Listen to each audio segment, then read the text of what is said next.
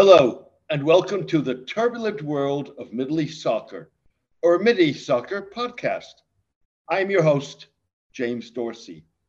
At first glance, a potential bid by Saudi Arabia and Egypt, two of the world's worst human rights violators, together with Greece, to host the 2030 World Cup, sounds like an invitation to a perfect public relations fiasco.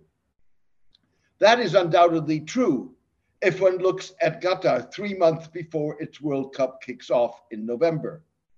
Coverage of the Qatar World Cup in independent media remains harshly critical of the Gulf states' final preparations for the tournament and migrant worker and human rights record, despite significant legal and material reforms.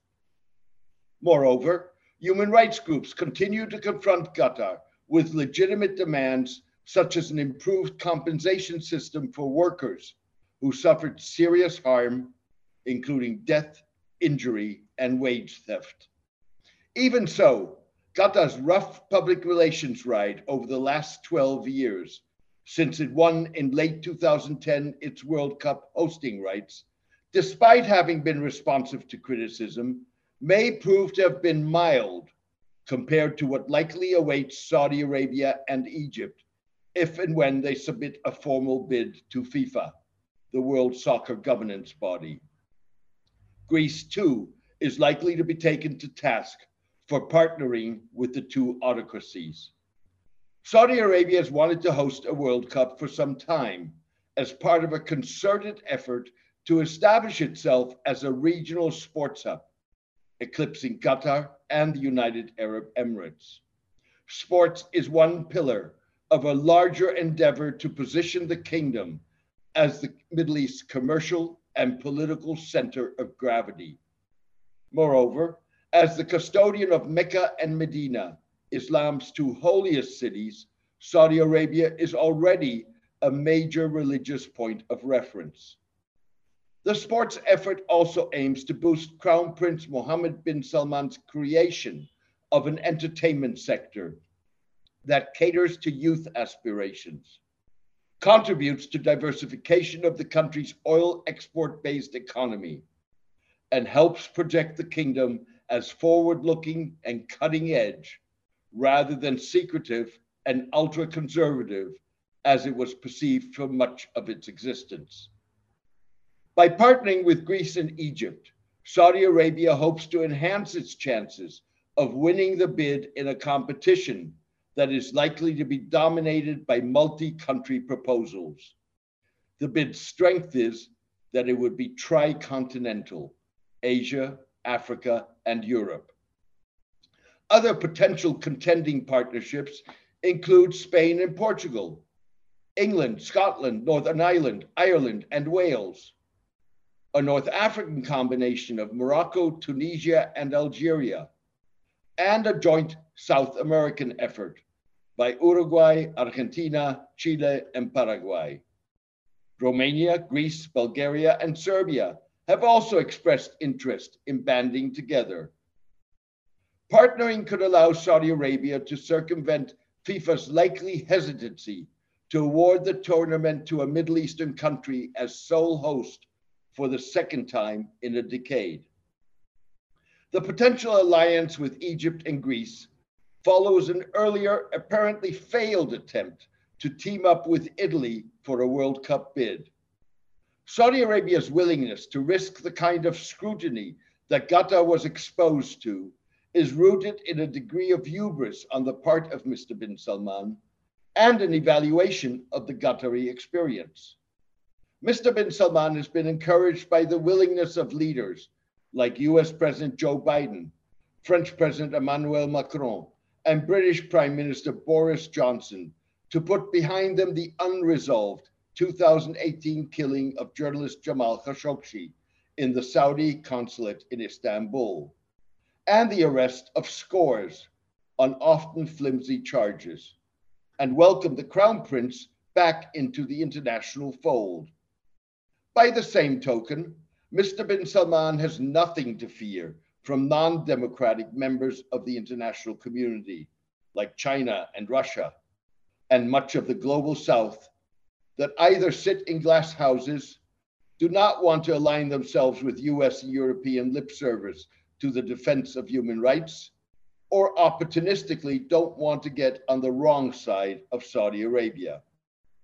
Saudi hubris was evident in this month's sentencing of 34-year-old Leeds University PhD candidate Salma al-Shahab, a mother of two, to 34 years in prison for following and retweeting dissidents and activists on Twitter.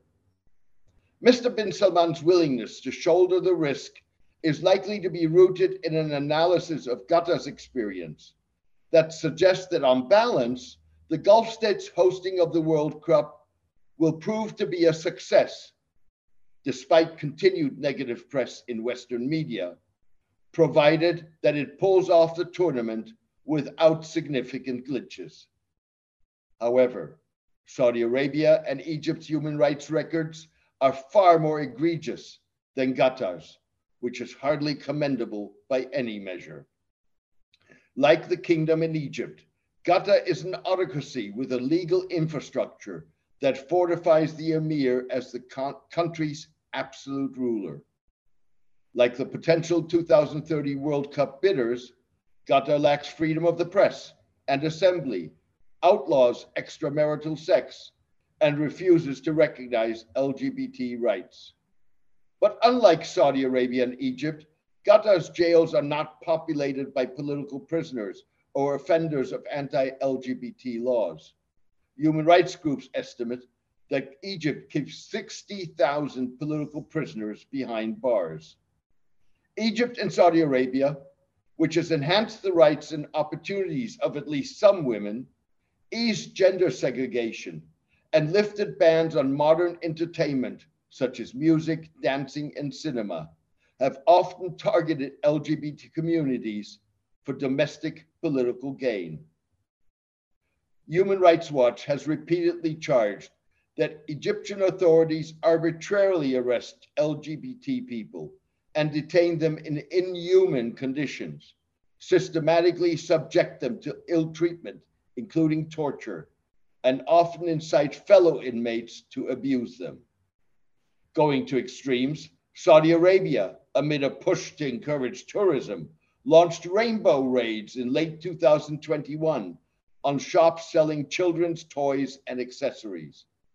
Authorities focused on clothing and toys, including hair clips, poppets, t-shirts, bows, skirts, hats, and coloring pencils that contradict the Islamic faith and public morals and promote homosexual colors that target the younger generation, according to a Commerce Ministry official. Earlier, the kingdom banned Lightyear, a Disney and Pixar animated production, because of a same-sex kiss scene, and Disney's Doctor Strange in the Universe of Madness, in which one character refers to her two mums. The litany of Saudi violations of fundamental rights includes a ban on non-Muslim houses of worship, even though the kingdom has recently emphasized interfaith dialogue and welcomed Jewish visitors, including those with a double nationality of which one is Israeli, as well as Christian religious leaders. As a result, the headwinds a bid involving Saudi Arabia and Egypt is likely to encounter could make Qatar's experience look like a cakewalk. Qatar has demonstrated a degree of dexterity in dealing with its World Cup critics, a quality that the Saudi Crown Prince and Egyptian General turned President Abdel Fattah al-Sisi have yet to exhibit. Thank you for joining me today. I hope you enjoyed the podcast. Also, thank you to all who have demonstrated their appreciation for my column by becoming paid subscribers. This allows me to ensure that it continues to have maximum impact. Maintaining free distribution means that news websites, blogs, and newsletters across the globe can republish it. I launched my column 12 years ago. To borrow a phrase from an early proprietor of The Observer, it offers readers, listeners, and viewers the scoop of interpretation. If you are able and willing to support the column, please become a paid subscriber by clicking on Substack on the subscription button at www.jamesmdorsey.substack.com and choosing one of the subscription options. Please join me for my next podcast in the coming days. Thank you. Take care and best wishes.